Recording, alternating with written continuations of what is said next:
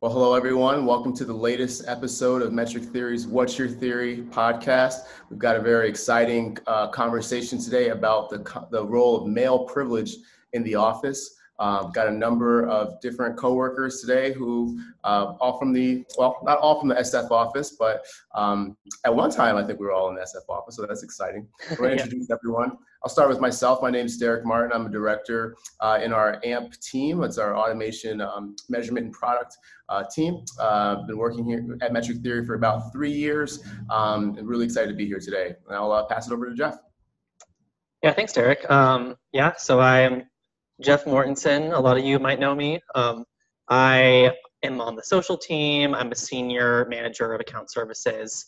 I've been with Metric Theory for about 3 years now. And my name is Riley Smith. I also work out of the San Francisco office. I've been with Metric Theory for just over 2 years now, and I'm a senior account manager on the paid social team. And my name's Noah Johnson, and I am an account director here at Metric Theory. I've been with the company for like 11 months now.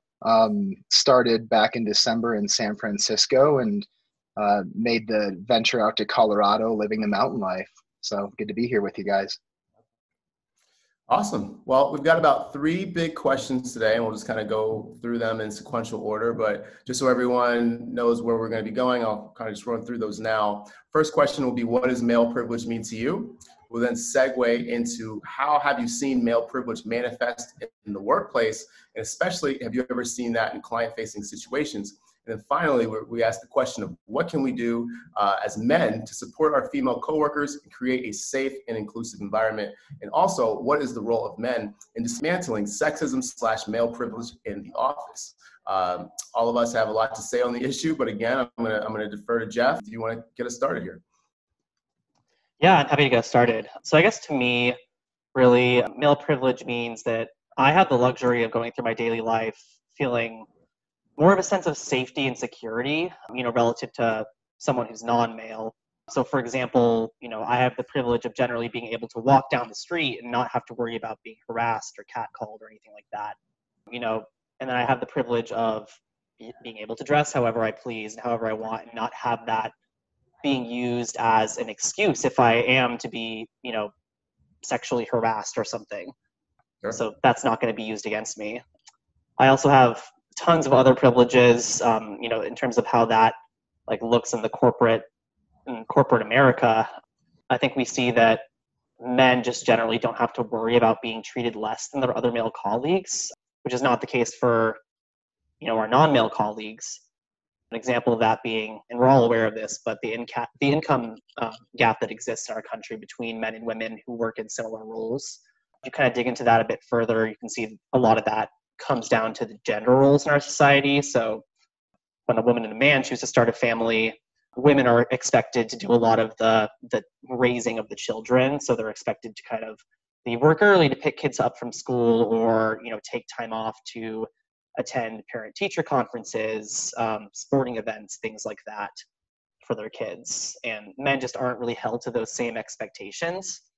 So what tends to happen is, men stay in the office, continue to get promoted, continue to have all these opportunities while a lot of their female colleagues get left behind, just given those gender roles. And it's not really that women aren't working as hard as men. I think they're working as hard as men, if not harder.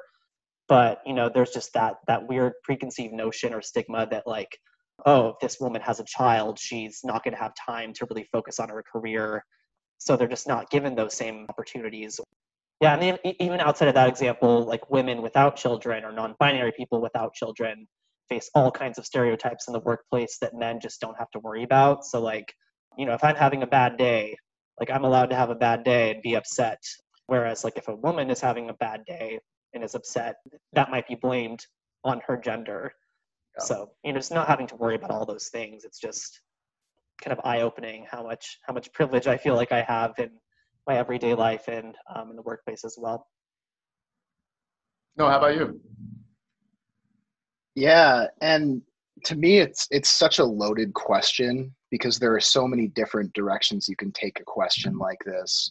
And the first thought that I had was, it really went to the way that the world itself is structured, and how the world has been built over time to make it easier and more accessible for men to have success, or for men to succeed on all kinds of different levels. I mean, looking back at history, just the foundations of society are built for all men are created equal. And I mean, that statement is loaded enough, and you can go into a million different conversations around that. But even the Constitution of this country, it's men. Even going back even farther, like, a lot of societies have always been patriarchies, which the word in and of itself is a society built by men for them to succeed socially, economically, be in positions of political power. It's so far reaching that it's in so many places that just infiltrate society that you really don't think about it. At least for me, being completely honest, that diving into these questions, it made me even think about the everyday things that you experience that are really just designed for myself as a man to have an easier way to find success or have power, or all these different aspects. And even getting a little bit more granular, I mean, voting, for example, women in the United States have only had the right to vote. We're in 2020, like, we're going back to 1920, which is 100, which can sound like a lot of time, but that's literally like 1.5 people ago, which is just mind-boggling. It's really not that long ago. I mean, my grandma and grandpa were born in the 1910s, which I don't know how that dates me age-wise here at Metric Theory. But like, my grandma, she was born into a world where she didn't have the right to decide who was going to be the leader of the country that she was born into. I mean, religion, I can speak growing up in church, growing up very conservative. In church services, women, it was frowned upon them, and honestly, they weren't allowed to give sermons or be part of meditation or lead prayers or communion, things like that. Holding public office, the U.S. has obviously never seen a woman hold office for vice president or president, and we've finally started to see it become, I guess, more acceptable for women to be running for those positions in the past 15, 20 years here.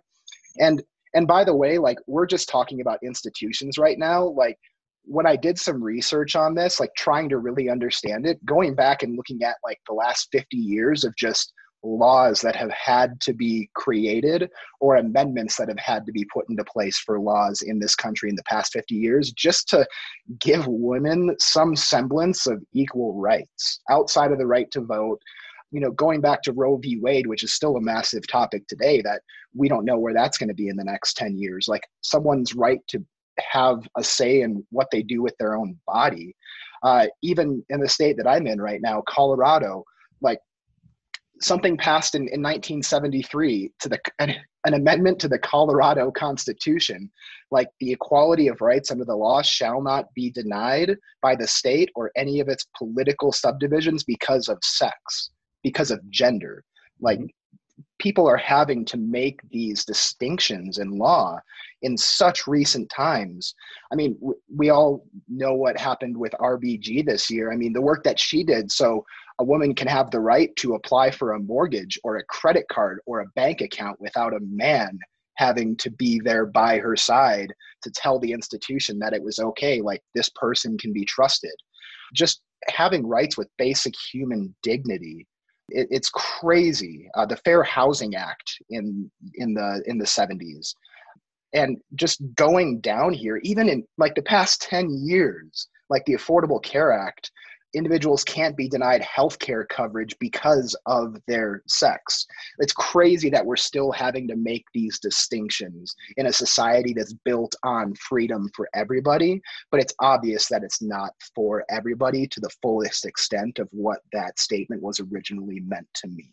And we're in 2020 right now. Like, even in 2020, the right to have equal pay based on gender hasn't even been realized. I mean, women are making on average 50 to 80% for doing the same job that their male counterparts have.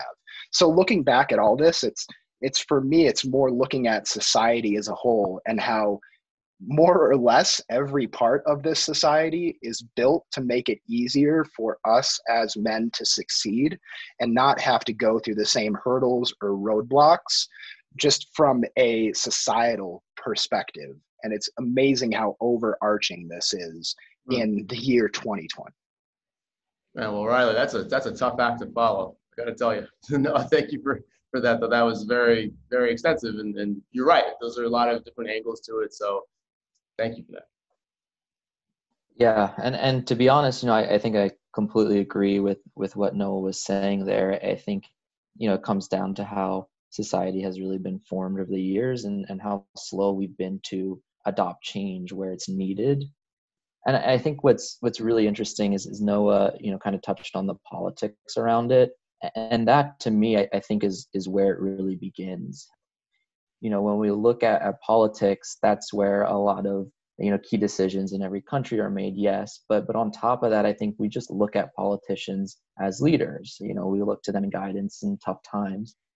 And when you look at the landscape across the world, not even just in our country right now, the representation of women just in politics is so skewed. And there's just not equal representation there. And I think what that does is it causes this trickle down effect, if you will, to where things like treating women poorly in society just get overlooked because of what we're seeing in the political realm.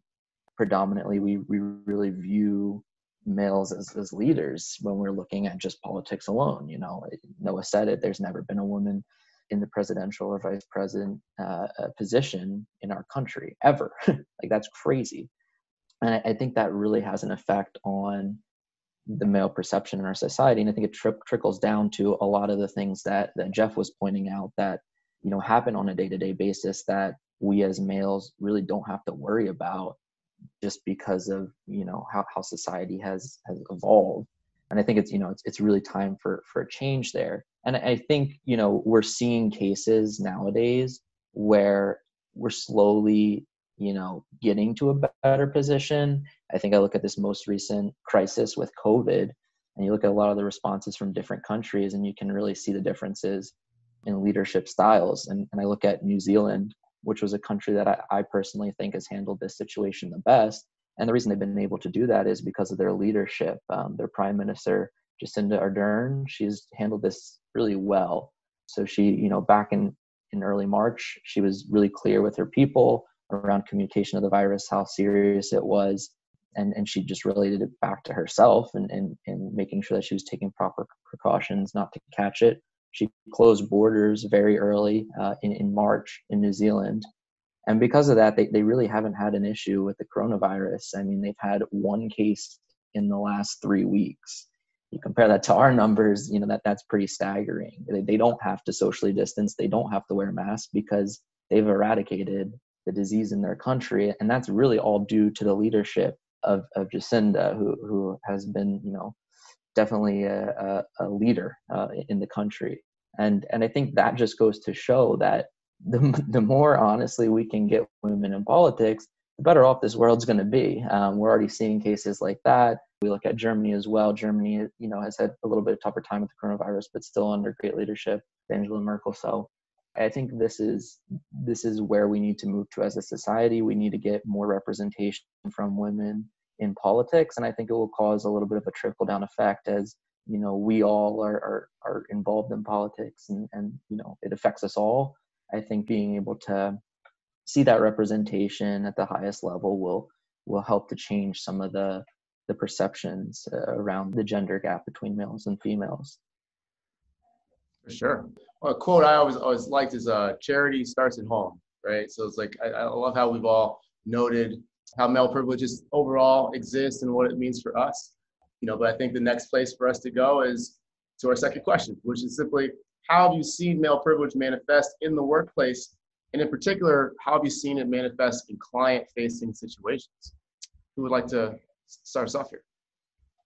I think that I have a little bit of a unique perspective. I know in this group and also at Metric Theory, because so many, one thing that Metric Theory does really well is they take a lot of new employees and the analyst program and build them up internally. And a lot of people that I work with on the different account teams that I work on here have only worked at Metric Theory and only have the singular experience. And by the way, that's not to say that in the workplace, Metric Theory is perfect by any means, but I think that I'm able to offer a little bit different perspective, having worked at agencies and at companies that have a blatant disregard for the overall focus that they could be putting on making sure that men and women have equal opportunities and even equal rights in the workplace.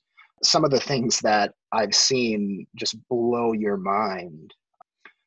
Just to start on a certain level, I've worked at corporations, I've worked at agencies, and in both of those settings, I've come on board as an admin assistant when I started at the first marketing company straight out of college as a marketing manager, and I've seen incredibly intelligent, overqualified women being passed up for promotions or opportunities to be put in a leadership position because the owner or the VP or the manager is buddy-buddy with some guy who is obviously underqualified, has no idea what he's doing, and that man is given the role for one reason or another, whether it's perception by the manager, perception by the client, what the agency owner is scared of the client thinking, if they have a woman leading their account. And when you encounter those things, it's a massive shock, because when I first came out of school, I thought that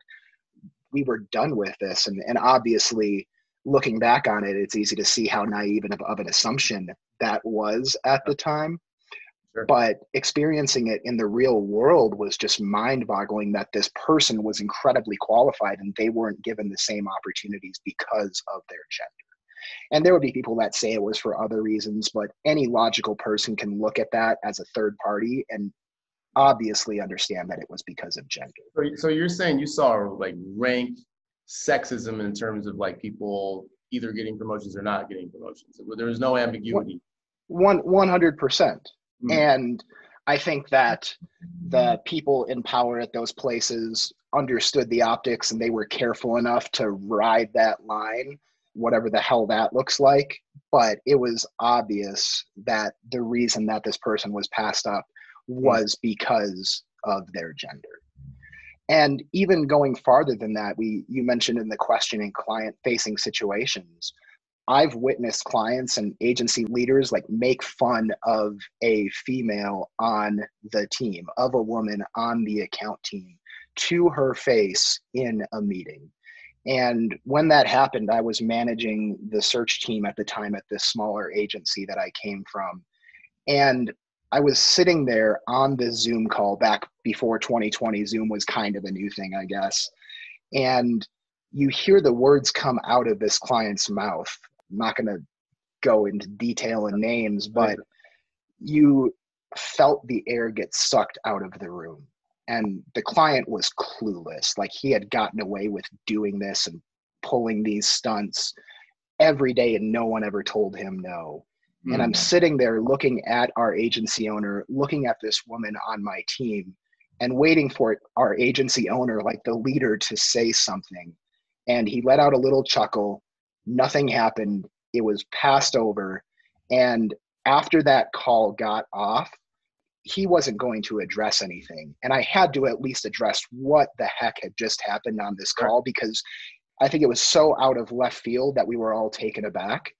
And his response was, well, it only happened one time, and it's a pretty big client for our small agency.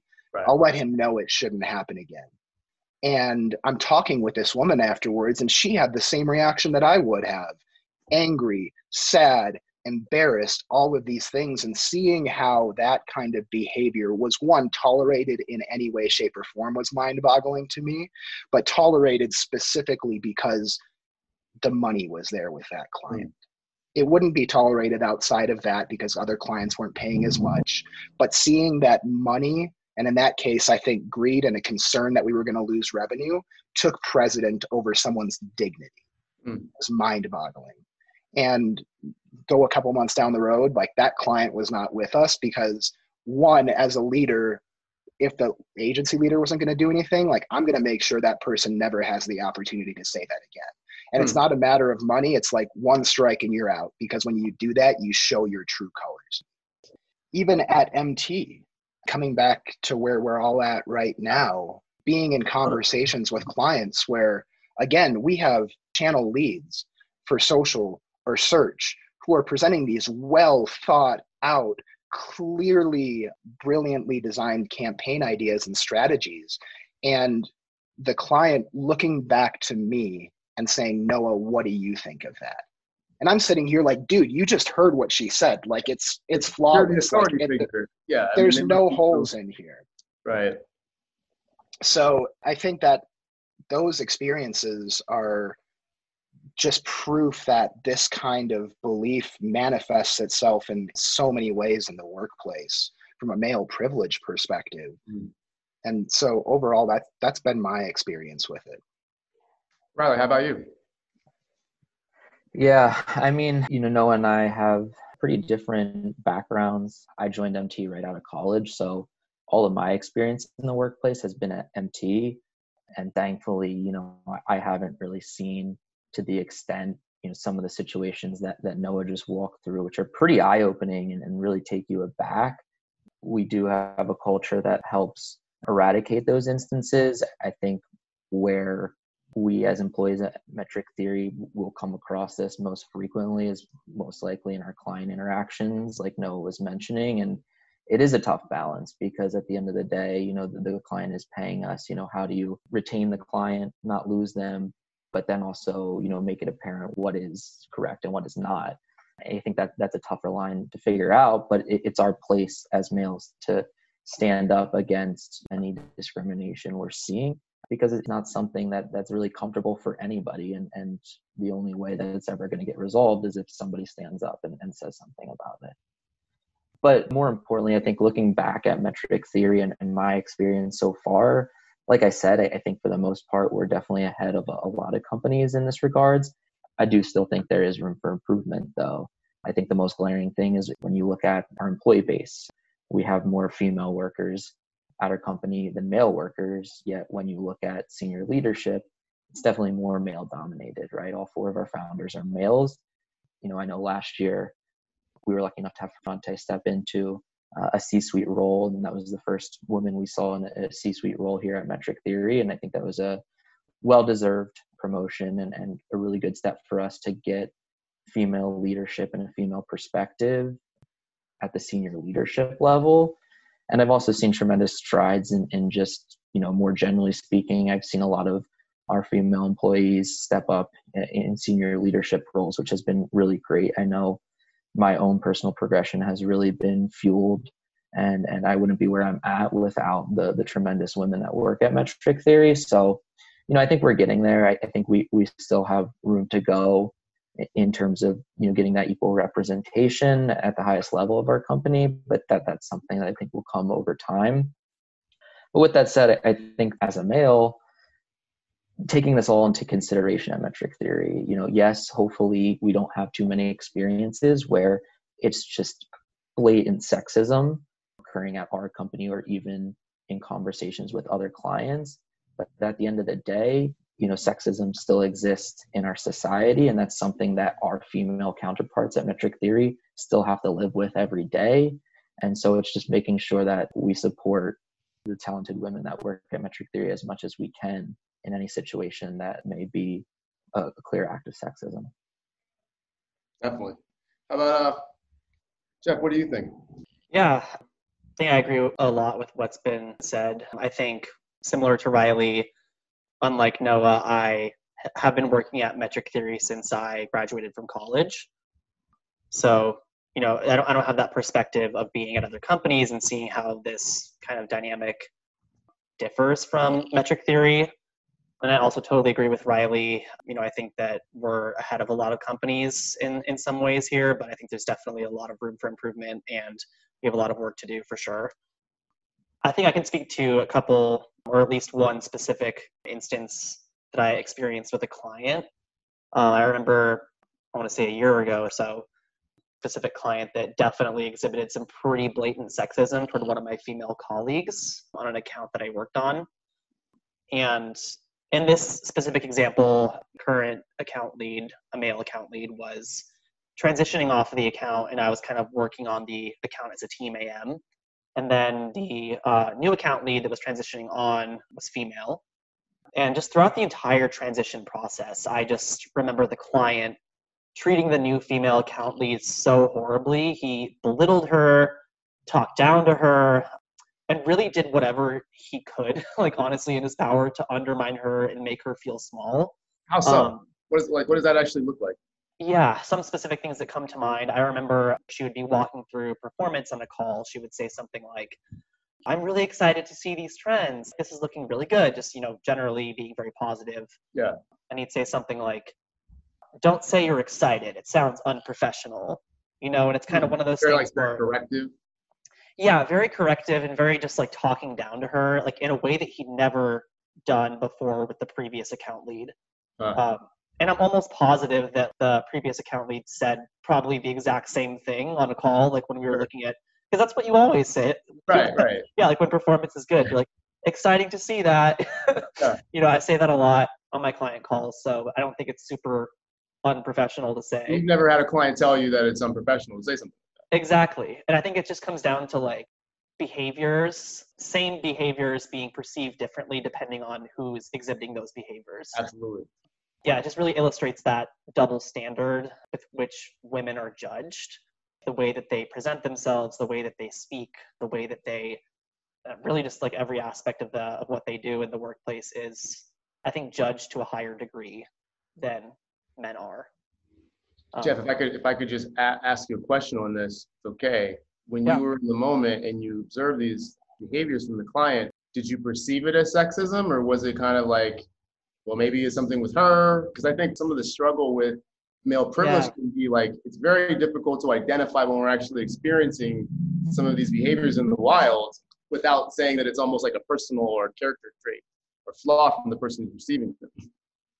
Yeah, I remember like really thinking about that as well, because like when that happened, my initial thought was like, wow, this is sexism. But that thought also crossed my mind that like, okay, maybe, I mean, honestly, like she really didn't do anything to like, in my mind, set him off or give him a reason to belittle her in the way that he did. Right. I will say like she had been at the agency for less time, so maybe had a little bit less experience than the previous account lead. I don't think that made her unqualified to take on the role of leading that account. But maybe that's something that he also had in mind when the transition was taking place, is he's just like, oh, I'm getting someone who's less experienced. So that could definitely play into that as well. Then again, I kind of get back to like, would he be putting her under such a microscope if she were a man? Like would she be judged in the same way? Would he have treated her the same? Yeah, and I also remember wondering, like in that time, like when this was taking place, for a woman that's experiencing something like that, like on an account, a client is just being so horrible and in my mind blatantly sexist to her. What do they do? Like if that happens to them, like it must be. You can't go to the client and say, "Stop treating me in a sexist way." Yeah. So. Yeah, at the end of the day, like our job is to keep our clients happy. So like I don't think the client would be happy if she confronted him about it, but at the same time, it's not okay. Do you go escalate that to upper management at Metric Theory? I would imagine that would be like a really uncomfortable thing to do. Right. Yeah, to go to your manager and like really be vulnerable like that and say like, hey, I'm experiencing something with this particular client. Right. Not okay, and I want something to be done about it. Yeah, I mean that's just got to be really, really hard to even say that, and I imagine that a lot of women at MT or at other workplaces that are experiencing something like that just don't come forward because of they don't want to be put in that vulnerable, uncomfortable position. Well, I feel like I have a little expertise as a person of color having experienced thing like this. So I don't want to get us off the topic, but it can feel as if like if you go to your superior and outline whatever aggressive behavior you're experiencing, that it's something like that you did wrong to the client, and like this idea of like the client being right, needing to retain the client. And I think there's also just an element that, at least in my experience, like nobody really wants to take it to like race or gender like right away. So there must be another reason why. It can be very difficult to try to assert yourself and feel as if what you're saying is legitimate. And so I don't know what it means from the female perspective, and I want to keep us on topic, but you were right when you mentioned that it feels like it would be difficult like to try to make it a thing and live to see another day. So I do think that that's an experience that our female counterparts experience. And part of why I don't want to call you out, Jeff, but I think part of what is fascinating about this discussion is that as men, we kind of have to start cueing ourselves to be able to see this stuff in the wild, because if not, it'll just be about something more reasonable. It's like, oh, maybe she just didn't prep enough, or maybe like he just doesn't think that she's seasoned enough. But frankly, sometimes it might be because the person in question is sexist. So I think it's interesting when it happens if we can catch it, or at least have that as a theory at least. Yeah, like have that be, have it not just automatically your reaction be, oh, it's something they did wrong. Like consider these other circumstances and lenses that, you could be, I guess, examining these situations with. But yeah, I'd imagine that that's very tough to navigate being someone in that position. Definitely. I think part of what we're doing here and this discussion is really helping us all have is more empathy for people who are not exactly like us, and at least, if nothing else, be able to, possibly hypothesize that maybe their experience might be a little bit different than ours. Because I haven't spoke too much about what male privilege means to me, because this is about you guys. But like, part of it is like, it's so subtle of like that you're the default, right? Like if we want to talk, like talking about sports in the office is always like, okay, right? Yeah. There's a bunch of things where like you don't question it. And when we see these kind of interaction differences, if we're not aware of our privilege, or at least the possibility of a privilege, I think it's very difficult to feel as if like something wrong is happening. It must be the person because he didn't treat me that way. So right.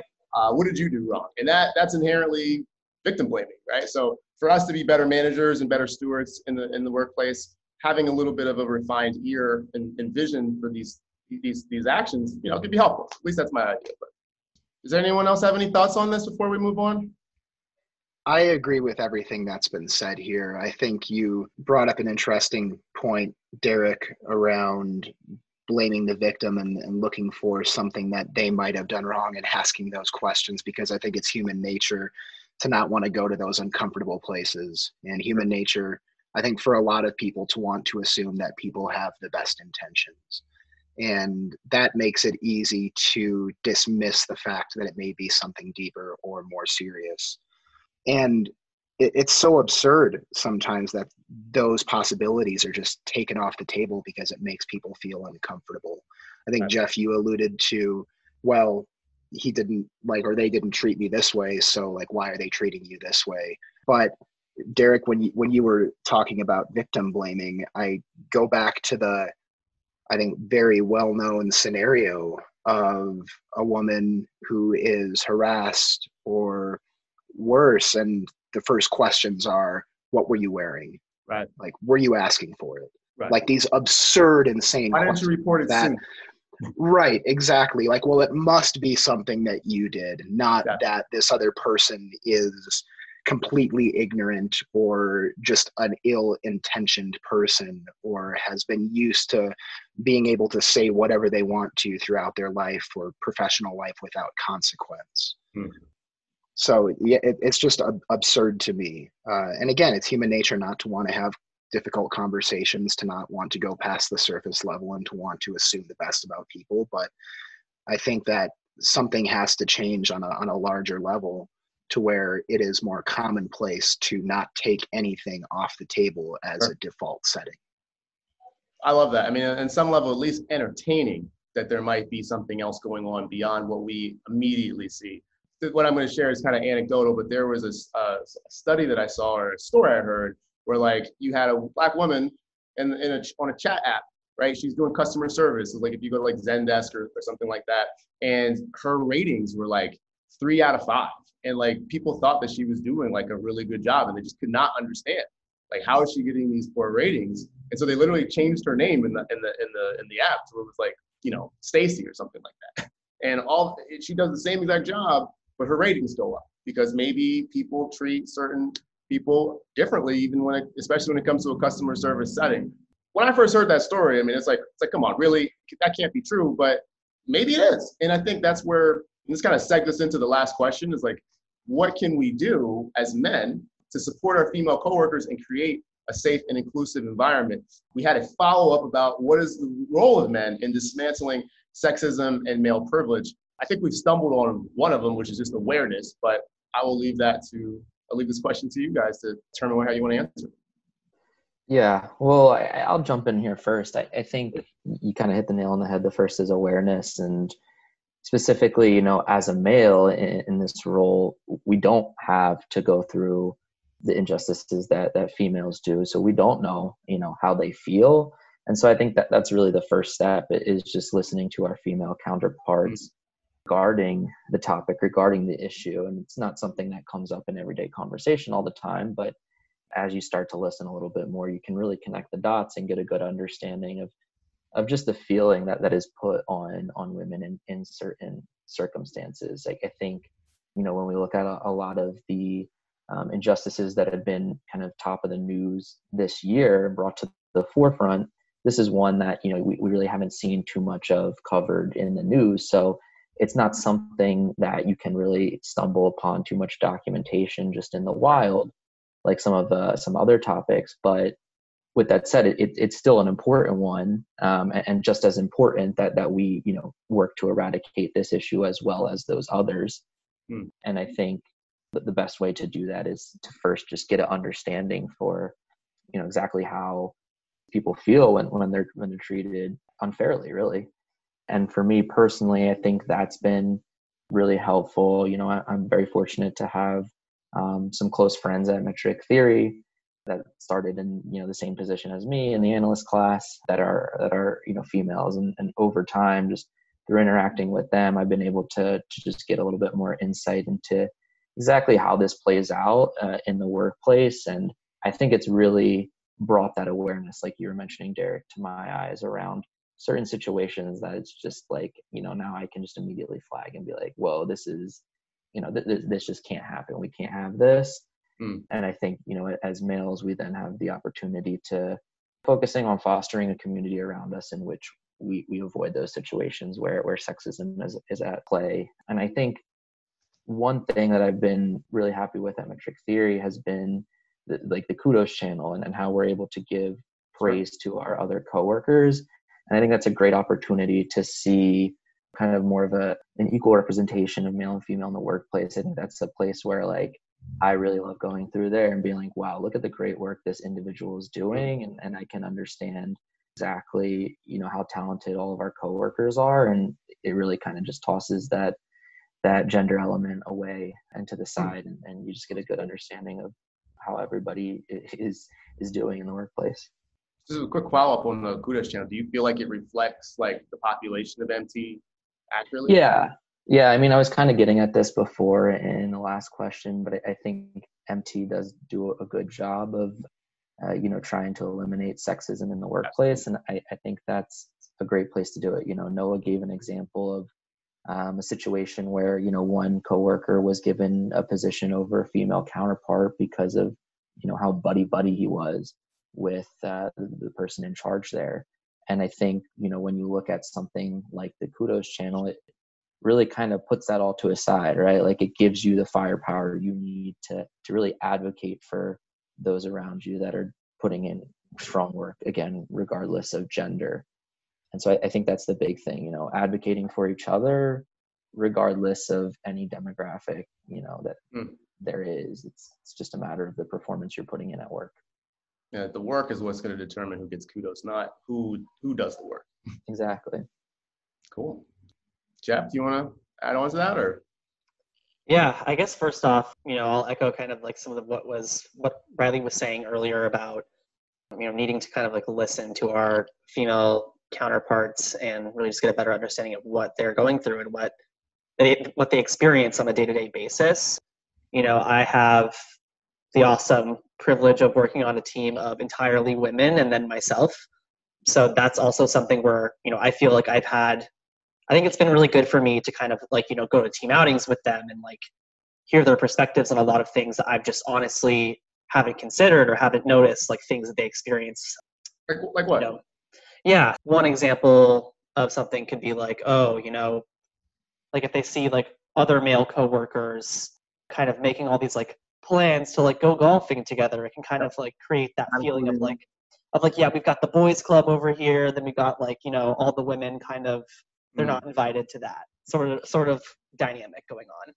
And there's so many other examples that I can't think of right now. That was just like the first that really That's a great one though, yeah. because I think what you've just touched at is this when male outings and male activities are the default, it's inherently exclusive of women. Like Yeah. I think in our planning session, I had noted like when we were back when the office was a thing, if I go over to Noah because I'm bored and I just start talking about sports because that's what I just think he know, like we both understand that, right? It's comfortable. Unless we're talking about something that other people know about, like it's kind of male dominated, and that might what does that mean for our female counterparts who are sitting at that pod and like, well, I don't know anything about UFC, or I don't know anything about the NBA. Yeah. It's almost as if it's trying to keep me out. Right. You mentioned is almost as if they really do feel that kind of thing. That's a real thing that they struggle with. Yeah, totally. And I think what I was kind of getting at also is like it's just important to like be aware of those things and how those things can be perceived, even if it's like, I'm sure that people like men in our company that plan these like golf trips together or like whatever, that's not their intention is to like make anyone feel left out at all, I'm Right. sure, but it's just kind of making sure that you are aware of those things and understand how that can be perceived, and I guess being more nuanced of how you go about those things and making other people feel included, making it feel like less of a boys club, I guess. Right. And I guess this is kind of taking a bit of a pivot here, but I mean, I think after we kind of like listen and start understanding what our female colleagues are going through, I think it's also just really important for us to start getting comfortable with being uncomfortable. I actually honestly can't remember the last time I sat down and had a conversation about male privilege specifically, like with other coworkers or friends. Really, it's a tough topic. It Yeah. is tough to talk about. Yeah, especially because, I am someone who benefits from male privilege and I don't really necessarily feel great about that, obviously. So, yeah, it can be uncomfortable to talk about, but I think it's really important that we kind of get used to that and like sit in that discomfort and have those conversations more. I think that just the more that we can kind of shine a light on these issues and like bring them to the forefront, the more we're going to be having to confront that reality and the more that we'll actually all kind of consciously change our behavior. Because if you're not constantly making yourself aware of it, then you're just going to forget and you're just going to keep perpetuating those problems. Yeah, the default is around you. Of course, if you don't act differently, it just benefits you. Yeah, exactly. Yeah, I think having these sorts of conversations is super important and kind of just making sure that people actually change. So I want to note a couple of things. I know we're getting close to the end here, but one was awareness.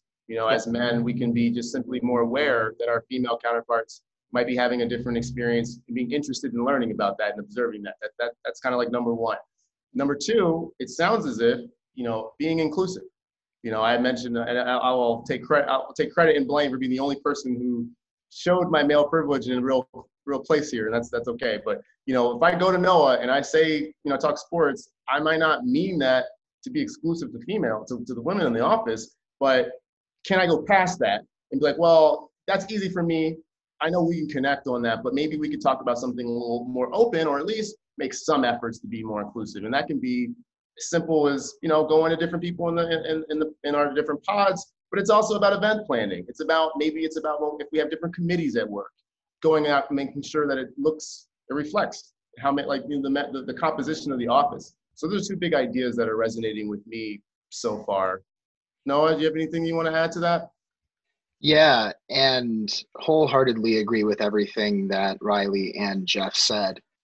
And just realizing the irony that there are four men here talking about male privilege and how important it is to include the other half of this in conversations. And I think that the last large point that stands out to me is more along the lines of self-awareness and self-reflection, because no one likes to think that they are contributing to this problem. I think at least people that are self-aware to a certain extent. You don't want to think that just because you have good intentions that you haven't impacted someone in some way around this issue or other issues, whether it's any number of things that we could talk about. But that's the big thing that stands out to me, because it's human nature not to want to look in the mirror and see where you might fall short, whether it's intentionally or unintentionally. Right. And I think that's huge. And the main thing that comes to mind is going back to what we've talked about in a lot of the DEI manager trainings about intent versus impact, and really analyzing situations where you meant one thing and how that could be coming across in a completely different way.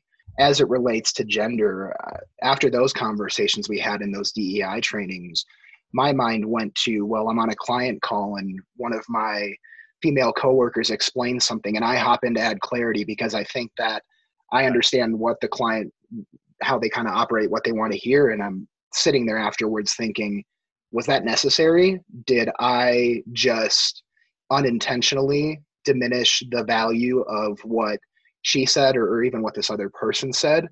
And I think being aware of those things and being able to go deep and really self-analyze yourself. Again, it's not easy. No one really likes to do that to certain extents like that. Sure.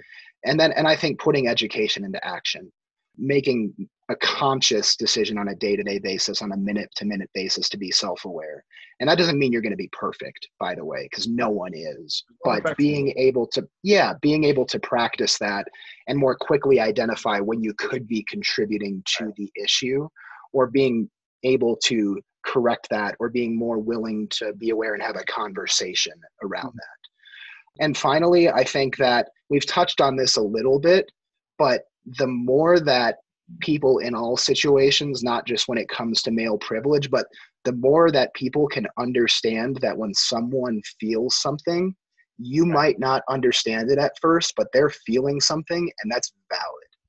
Like whenever someone has a reaction, like that's a valid reaction, whether you understand it or not. Exactly. And I think that goes back to the point of not leaving anything off the table in these situations, not assuming that what the person said, that they meant something good by it or it was innocent. They're feeling something, you have to listen to that. And that's how whenever I bring an issue to anyone, like, look, this happened, I'm feeling a certain way. No, like, right. let's at least talk about, I want you to at least validify that what I'm feeling is legitimate. And then you can start having a conversation from that point. I really love what you just mentioned there, Noah. Like this idea of validation, it's almost like some ways like a currency in the office. Like I'm sure we've all seen it where someone has like a concern, or they say that they've seen something, and immediately someone might say, well, that's not what happened, or that's not what really happened, or you've got that wrong. And that invalidation, I would imagine that some of our female counterparts might experience that more than we do. So starting with the validation mindset, that's big. I mean, as a manager myself, and just be part of our automation team, like I want to make sure that my female teammates feel like what they're saying is it's valid on its face and that's not questionable. Whether it's like right or not, like we need to make some changes, that's another thing. But I think that initial like, well, we hear you, it's okay. Yeah, that can be very, very powerful for people. Cool. Well, I really appreciate all of you participating in this today. I know we've all put a lot of effort in this. Jeff in particular, thank you for all the outlining and planning work you did in the back end. It was very helpful to all of us. I really hope that this is something that will be powerful for all of our listeners. And I know it's going to be powerful for me as I go back to just day-to-day living, as an employee at Metric Theory. So thank you everyone for listening, and check out next week's episode of What's Your Theory?